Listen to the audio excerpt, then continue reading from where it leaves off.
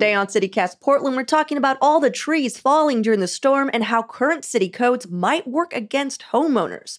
We're also taking a look at a few more city incentives, hoping to breathe some life into downtown, and walking through a new mobile addiction treatment program by Portland Fire and Rescue. Joining me on this week's Friday News Roundup are Willamette Week City Hall reporter Sophie Peel and our very own executive producer, John Notarianni. It's Friday, January 26th. I'm Claudia Meza, and this is what Portland's talking about.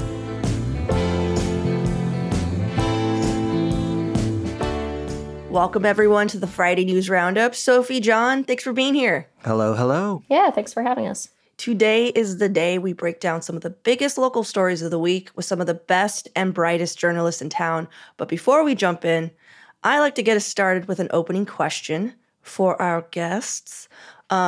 In honor of Sophie's recent trip to Mexico. Sorry, I'm outing you.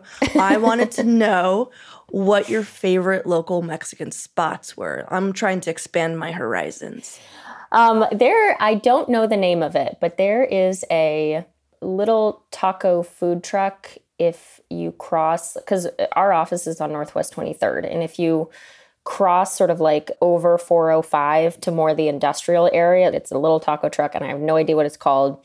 Tacos are cheap, chips are greasy and great, and you can hear construction equipment going on at all hours. So it's like it's like beautiful white noise while you eat tacos. It's very peaceful.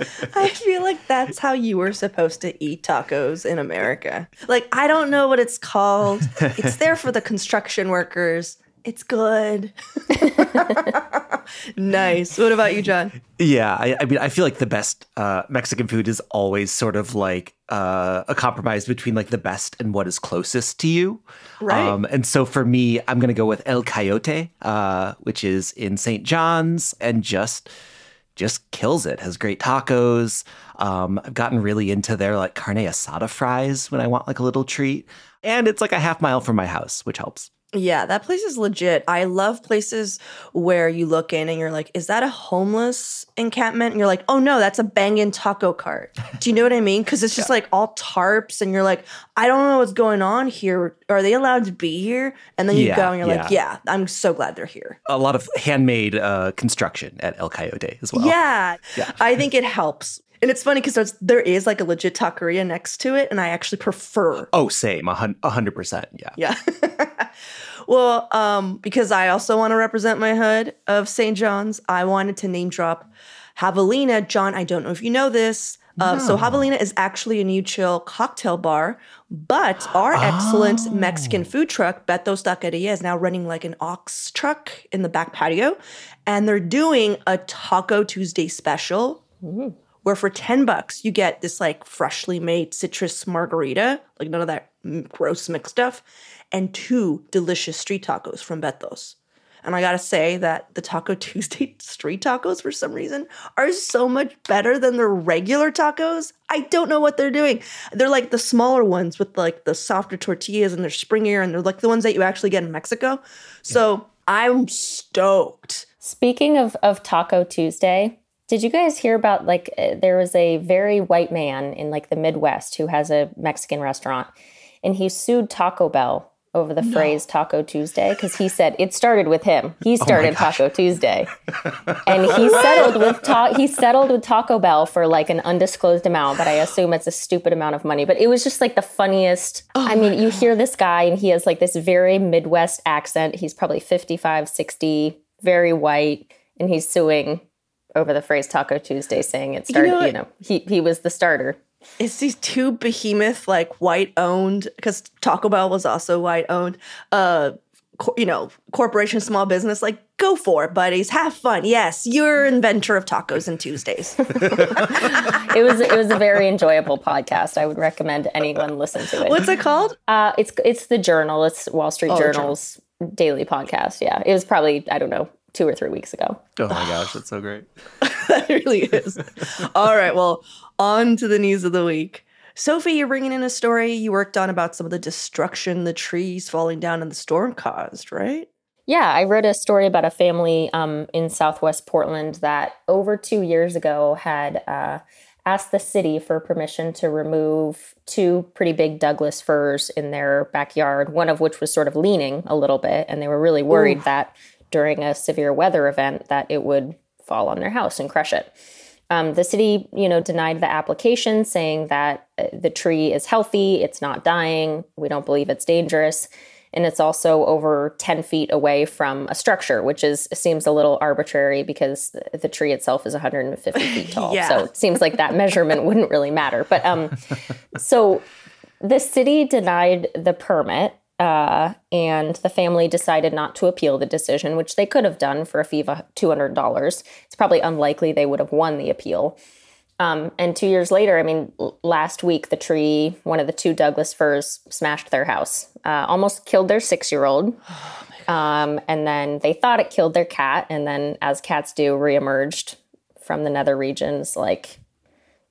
Nether regions, does that mean? No, that's not what that means. Okay, can I redo that? I was like, no. The cat did not emerge from the nether regions. It just came out of everyone's crotch. No, that's not. But you know what? Okay, where do I restart? Okay. It almost killed their 6-year-old, and they thought it killed their cat. And then the cat reemerged. You're saying this way too happy, by the way. No, I'm trying not to laugh. I just feel so stupid. Everyone's like, she's so happy about this cat. Okay. Child almost dying. Okay. So, the family is basically saying, look, we knew this tree was a danger and we tried to get it removed. And the city's tree code is so stringent that look what happened. The tree that we were scared about did crush our house and almost killed our daughter and could have killed our cat. We thought it killed our cat. So it's one of those situations where trees somehow are kind of political, in that during really warm weather, trees are really critical to protecting people, especially who are living outside or those who don't have AC. And then, of course, in severe winter weather and when ice is, kind of like weighing down trees can be killers. So it's kind of this, it's really dependent on the weather, and it's kind of a catch-22. The city also has to maintain its tree coverage. If they allow the tree code to be more flexible, pretty much anyone could say, I think this tree is a danger, I want to take it down. Someone could say that about like a 2-foot tall sapling. They could take that tree down, even though it absolutely is not a danger. So, there is kind of this difficult scenario of the city wanting to protect trees, but also not wanting to get into the situation which they got into last week with, I think, quite a few people that were like, look, I tried to chop down this tree, but you wouldn't let me, and then it crushed my home. So it's kind of one of those impossible situations. Weren't most of these trees, though, Doug firs? Isn't that a bit different than like any old tree? I have 3 trees in my property, but they're like fruit trees and they're not anywhere close. They provide coverage, but I know they're not going to fall because they're like deep rooted. And I'm just learning that Doug firs are not deep rooted. They're kind of length rooted, and they try to find other trees to intertwine. But if they're like, I didn't know that. Kind of alone. So that is one interesting thing, is that this Doug fir, because this family had an arborist come out. After the city denied their permit, they asked an arborist to come out and say, look, should we try to appeal this? The arborist came out and said, look, I don't think you're going to have any luck appealing this decision. However, what I will tell you about Doug firs is that the 2 you have are really isolated from essentially their pack. Exactly. And so they don't have sort of that like underground foundation, and they are more vulnerable. And because they are so tall and they're taller than a lot of the other trees, they just get battered by the wind. And so they are more susceptible to sort of severe weather. But the city, they have it's interesting if you look at their criteria of how they judge whether to allow one of these removal permits or not. And it's pretty limited. It's whether it's dead, dying, or dangerous. Whether it has like a disease of some sort or is rotting, and whether it's within 10 feet of a structure. Other than that, it's pretty much a no-go unless you fit one of those criteria. So they're pretty narrow, and they're pretty stringent about that. It's interesting about arborists because I went down a bit of a wormhole looking at like recovery trips for when you do have a storm. And something that the Arbor Day Foundation points out is that you need to keep an eye out for scam artists. Apparently, it's like a kind of common thing that after a storm like this, like fake arborists will pop up and try and be like, no, I'll take care of it. I'll go get the permits from the city and like charge you $200 and disappear. which I never even considered that this would be a problem. But if I were to like be at a place in my life where I thought I needed to scam someone, like being a scam arborist, I don't think would be my go-to. I feel like that's a lot of work. No, Sophie, you went to college. You have higher scam dreams. I do, yes. Yeah, I think you'd go white collar, and I'd be really proud of you. Thank you. So this story made me so mad. I was actually kind of sweating. John, I almost like pinged you last night. I was like, oh, like I had to turn off the heat because this is how libertarians are born. Like from ridiculous, heartless, bureaucratic, like, because here's the deal. I don't know if you mentioned it, but they now have to pay for a retroactive permit for their fallen tree that destroyed their house. That they asked to cut before it fell down. And the city's like, hey, sorry it fell. Anyhow, that's going to be, I don't know, $200. And, also in 7 days, you got to plant a new one or we're going to, also fine you. What the fuck? They also have to submit a permit for the standing Douglas fir. So this family is like, look, we're really scared the second Douglas fir is going to fall. So we're just going to go ahead. We're going to get an arborist to chop it down. And then if you do that without explicit city permission, prior to chopping it down, you have to apply for a retroactive permit. Mm-hmm. And if the retroactive permit is, isn't approved, you can be charged up to $1,000 per day until the issue is remedied, which I'm not sure what remedying the issue would look like after you've chopped the tree down. So it's a little crazy. It just doesn't make any sense. And honestly, like that makes me feel like, well, that means that the city's process is not good. Like that is like a kink in that system. If like all of these like fallacies, like these logical things don't add up. And you spoke to someone, Brenna Bell, who I believe is the co-leader of the Shade Equity Coalition, which lobbies the city to like be more aggressive in their tree planting. She's like, hey, I'm so afraid that this is going to cause like a wave of people cutting, like you said, 2 feet saplings or whatever. But then she said, but danger comes from everywhere. You could have a door from an airplane fall on your house. You just never know. And I was like, no. We're talking about trees here, Brenna. We didn't have dozens of Boeing plane parts falling on homes this winter. This was an insensitive equation, and I was like actually insulted for like everyone who lost power, housing, their fucking lives because of this actual real life danger of our lone Doug firs. And then Brenna comes in and she's like, I don't know, guys, you could get hit by a car tomorrow. Who knows? Like, no, that's not what we're talking about right here.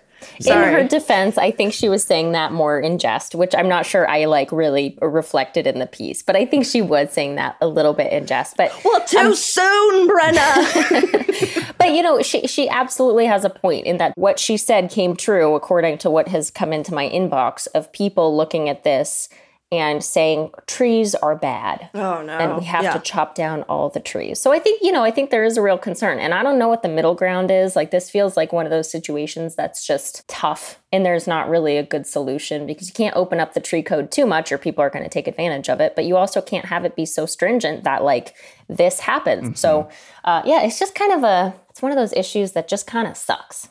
Well, I just feel like it's pretty easy just to be like, all right, it's the Doug firs. How about we look at them? I don't know. Like, I just don't think it's that hard. We're not saying cut them all down, but like, hey, do you have one lone 100-foot Doug fir in the back of your home, not connected to any other Doug fir? Perhaps we should look at this one.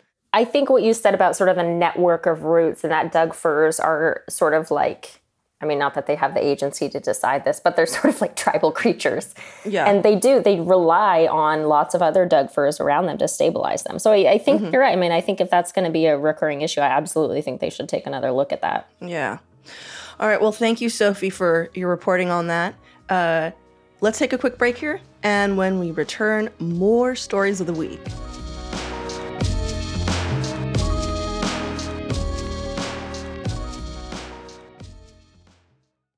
What's your story this week, John?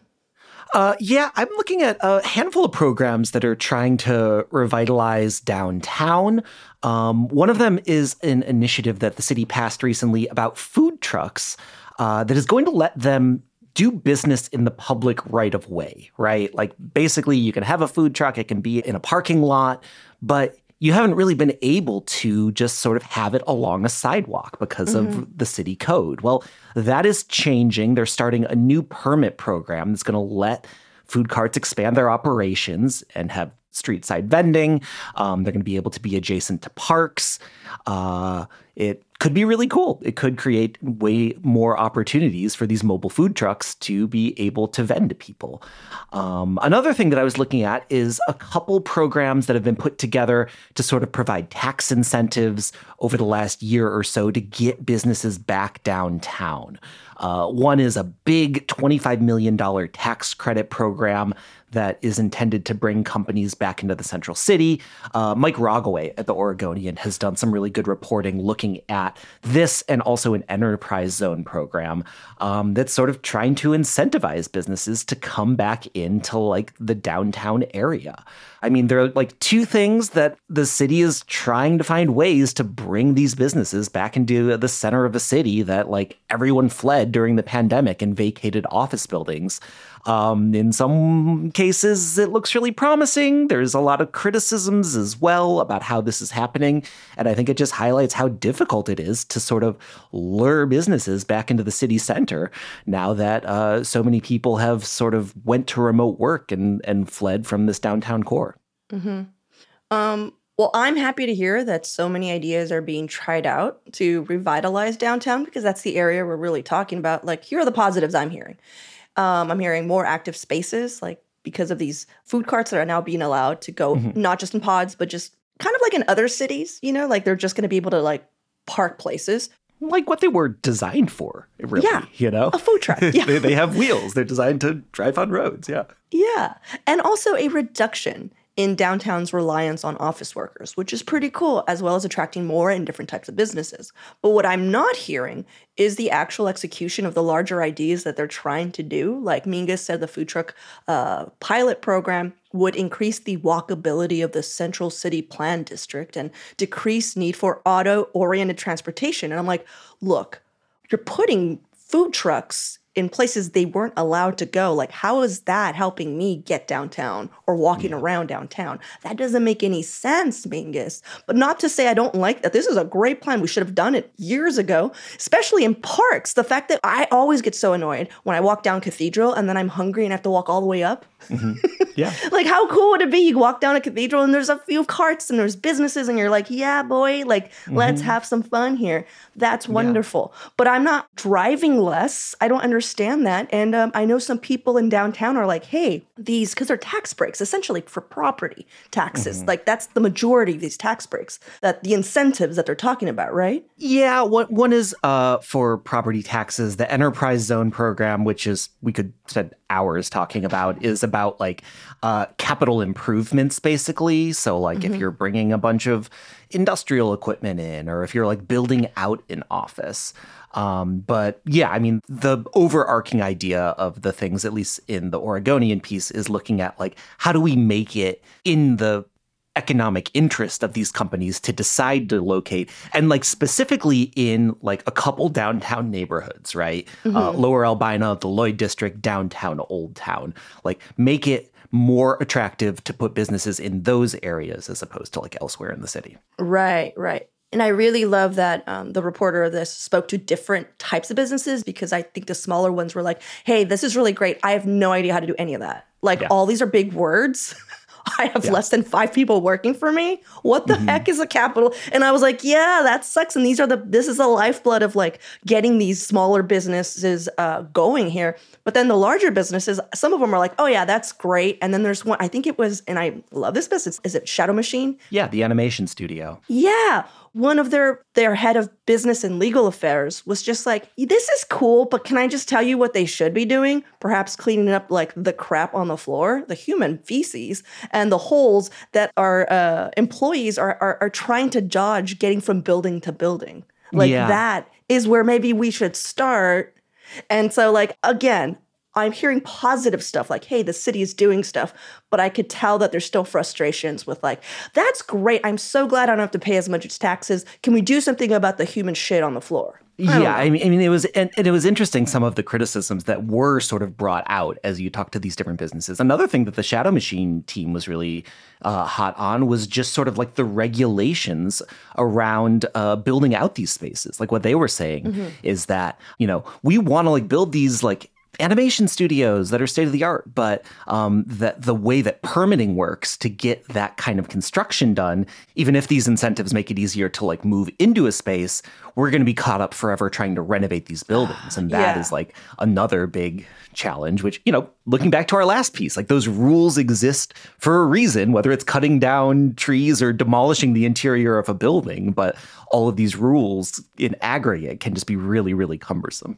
I think that's what frustrates me is because, you know, both of these programs, I'm supportive and I think they're good ideas. But I think what we see is individual city commissioners kind of throwing ideas that sound nice and look nice, but that need to be done sort of within an ecosystem of ideas. And they're being done in, you know, isolation, like food carts that can park in the street. That's fantastic. But Claudia, like you said, how exactly is that going to ease transportation woes? You know, it's like they're making sort of these big claims and attaching it to something very small that, like, you know, the thread is very thin there. But I think what we see is like these piecemeal ideas that really like don't have a support system around them to actually make a difference. And I think that's true for the tax breaks. I also think that's true for the food cart ideas. Again, I'm in total support of them, but I think they're too little. There needs to be more. And now I'm kind of bringing politics into it, but I do think it's relevant, is that I think we're going to see a lot of these small ideas that they're expanding into. Look at my grand vision from the 3 city commissioners that are going to run for mayor, which is Renee Gonzalez, Mingus Mapps, and Carmen Rubio. You know, Carmen's going really hard on the tax breaks, and Mingus is going really hard on food trucks. Renee is going really hard on public safety. You know, I think it's just going to be like throw things at the wall. And Mingus. Anyways, Sorry. Yeah. The man who brought you food trucks. Well, check this out. You were saying something about the support system and these lone wolves, and all I could think of them is like these 3 Doug firs just swaying in the wind with no freaking root structure because they don't, like, there's no working together. And also, it just seems like our city is at times confused and bloated because of these like lone infrastructures, because everyone has to be like, I'm sorry, what are you doing? So I can't even imagine like one city worker, commissioner, heck, even our mayor, you know, they're working their asses off trying to make this city stay afloat. And I can't believe they're like, this is great. This is a great system. We're doing a great job. Because like they don't have a smooth process. And I'm sure half of their job is just trying to do their job. And I kind of get someone being like, well, I'm going to solve, you know, this thing, because it's like, yeah, buddy, you tried so hard. It actually happened. And just say all the words that you think are going to happen. But it's not. But yeah, I understand. That was your intention. But guess what? You just got food trucks to like go on the side of a road. Yeah. I mean, it is an interesting design problem, right? Like, okay, we have a downtown of a city that has undergone the changes that it's gone through over the last several years for like a myriad of reasons. Businesses need to be able to afford to locate downtown. The spaces that are available aren't necessarily the same that businesses need. To make it attractive to people to be downtown, there need to be these support businesses. But those support businesses have moved out because there's less foot traffic, because less people are downtown. And like to break that cycle is just, it's really difficult. Mm-hmm. And I don't want to like, I feel like I'm sounding, and maybe we're all sounding like we're sort of poo-pooing small things. And I do think change is incremental. But I also think that we have a problem with our city leadership. And historically, we have struggled to think big, especially with this current council. I mean, I think, you know, again, we do these small things that we say are going to do really big things. But when there's not other things to sort of protect it or hold that up, I think the change is so incremental that it's almost not useless. I don't think it's useless, but it's just, it moves the needle very, you know, I don't know, a centimeter. Mm-hmm. I do think it's smart and interesting that like all of these programs are focused on the sort of core of downtown instead of being like spread across the city. I think that like targeting neighborhoods is a smart approach. Yeah, I hope it doesn't come out. Like whenever I'm upset at something that the way the city's working, I'm never like this person. I'm always like, man, the system. Yeah. Like this system is bringing us all down. And once again, I cannot wait for the charter reform. But and I will say though, to like any, potential candidates out there listening, I would love to hear like similar programs targeting other neighborhoods as well. Yeah. Targeting Lens, targeting Cully, targeting St. John's. I think that like these are areas that need development just as much as downtown. Exactly. Well, let's talk about my story, which is something in a similar vein of incremental change to overcome a very large problem. So my story this week comes from the Portland Mercury. Their news editor, Courtney Vaughn, wrote about our city unveiling a new mobile addiction treatment program. Yeah. So it's similar to programs found in like Maryland and California, and it's going to kick off early next month. It's a special overdose response team within the Portland Fire and Rescue Bureau, where they'll soon be able to start administering opioid withdrawal medication. So that means that their EMTs will not only be administering drugs that help ease opioid withdrawal symptoms that are like commonly used in these detox and rehab programs, they're also going to be able to enroll patients in a detox program through Central City Concern, which is like our area's gold standard soup to nuts rehab center. Like they're amazing, and I've been helping guide a lot of how the city approaches a lot of their addiction and houseless initiatives. So if you check back in on Wednesday, their CEO is actually going to be on the show and going to give us a behind the scenes, on all of that. But anyhow, EMTs being able to start the rehab process versus waiting for patients to like arrive in an emergency room or trusting that they'll follow up after a Narcan, dose is also going to take some of that pressure off from like overburdened ERs and like county clinics, which is what is also desperately needed. And so this new mobile rehab thing, like this pilot, is building on this larger like overdose response program that was announced earlier this month by Portland Fire and Rescue. Because right now, when someone calls in an overdose, all they can do, like I said, is administer Narcan. But they're seeing that patient over and over and over again. It doesn't prevent or treat addiction. So the strategy will get us closer to like a goal line of sorts. And I can't imagine with the volume of calls that they're getting that like these EMTs aren't having empathy fatigue. Do you know what I mean? Mm-hmm. Like last year, the Fire Bureau responded to 7,000 OD calls. And it's overwhelming our system and tying up resources. So Fire Bureau leaders are banking that this overdose response program will help streamline the way firefighters and EMTs are dispatched to all medical calls. Have I mentioned how much I love firefighters and EMTs today, John? Not today, but and on roundups past, for sure. Yeah. So one question I had, the story talks a lot about buprenorphine, which I guess is different than like Narcan, but I don't entirely understand why. Like, do you know what the difference between what these two overdose drugs do is? No, I don't have a medical degree, but I do know that Narcan essentially restarts, like gets you out of an overdose. In my head, I'm just like, think of that like scene in Pulp Fiction, like it just like gets you up from an overdose. And the other one creates a pathway where it actually, I think it leaves a little bit of the opioid, so you're not getting withdrawals. It eases you into rehab. Does that make sense? Mm-hmm. And again, this is me without a medical degree, so someone listening will be like, actually, but this is like from the reading I did of my non-medical degree background. That's what I got. No, that's super. That makes a lot of sense. Like one is sort of for like you're in an overdose and you don't die. The other is like you're beginning to try and get off the drug. This helps you through withdrawals. Exactly. I think the more resources we can put out there, the more we can connect with people, struggling with addiction and offer them resources, I think the better. I think the issue we always come back to in Oregon, though, is lack of treatment beds. I mean, It's great if we connect people. It's great if we can revive them from a potential overdose. But, when we talk about referring people to treatment, it's like, where are they going to go? Because we don't have space for them. And it just seems like such a revolving door. And that seems to be the part that's always missing from these plans. Because I think the county and the city have had decent, programs in the past to support people who have been struggling with addiction. But again, it comes back to where can they go for treatment? Mm-hmm. And when we don't have treatment beds, it's just like, well, back on the street. The point is that they're going through Central City Concern, and they're the ones who are going to manage that. But I'm just going to give you a spoiler alert. They're also saying, hey, we need more beds.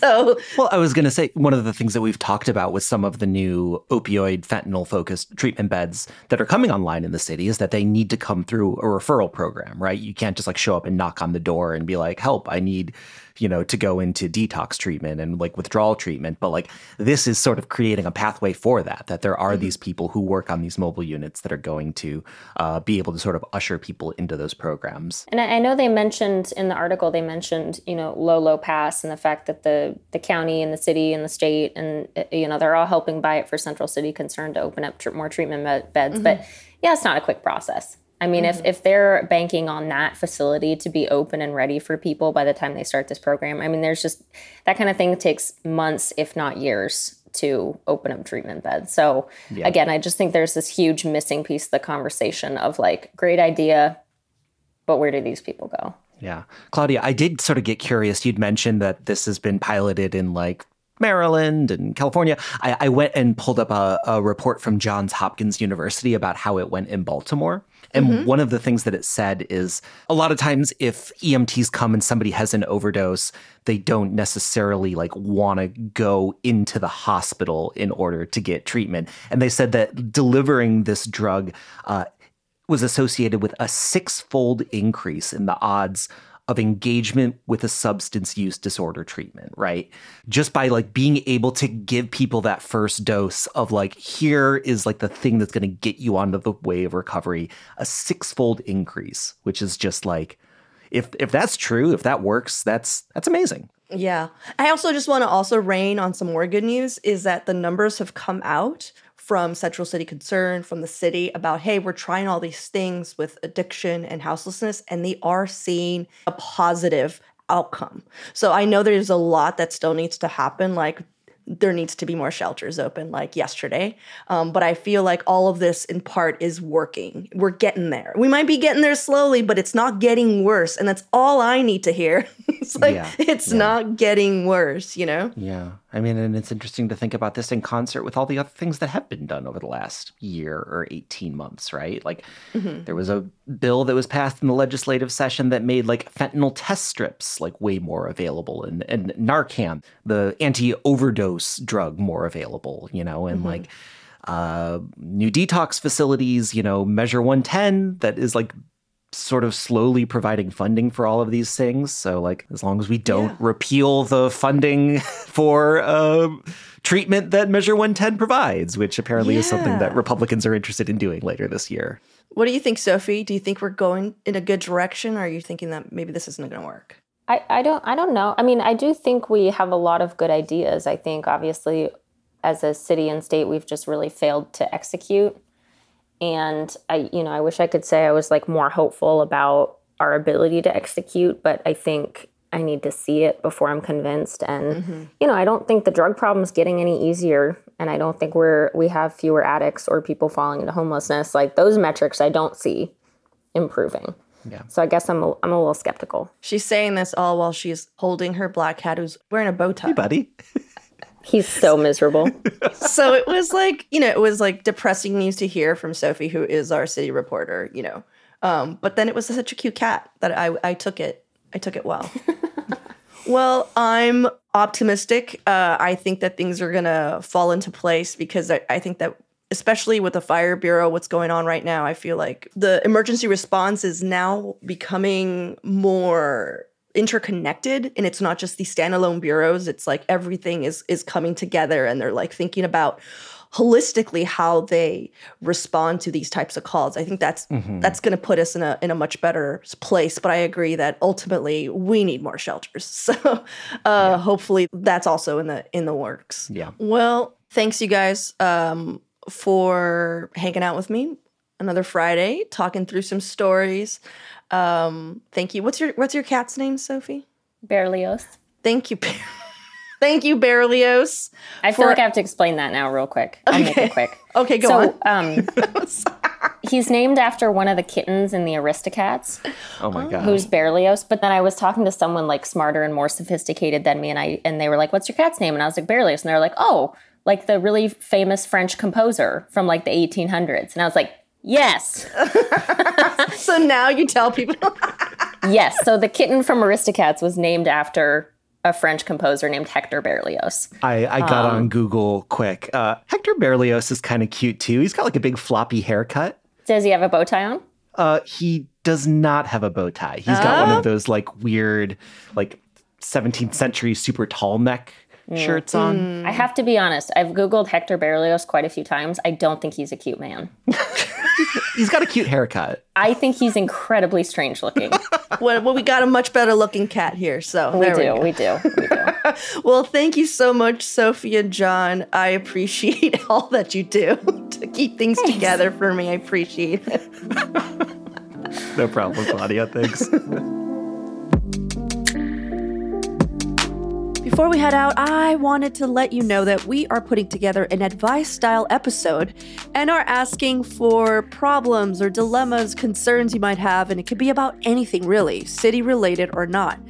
If you'd like our advice, hit us up at portland@citycast.fm or leave us a voicemail at 503-208-5448. That's all for today here on CityCast Portland. Thanks so much for listening. Our executive producer is John Notarianni. Our producers this week were Julia Fiaioni, Lizzie Goldsmith, and A.K.L. Mumin. Our newsletter editor is Rachel Monahan, and our host is me, Claudia Meza. Original music by Jenny Conley and Stephen Trizos. Additional music by Epidemic Sound and All the Kimonos. We'll be back Monday morning with more from around the city. Until then, see you at Slim's.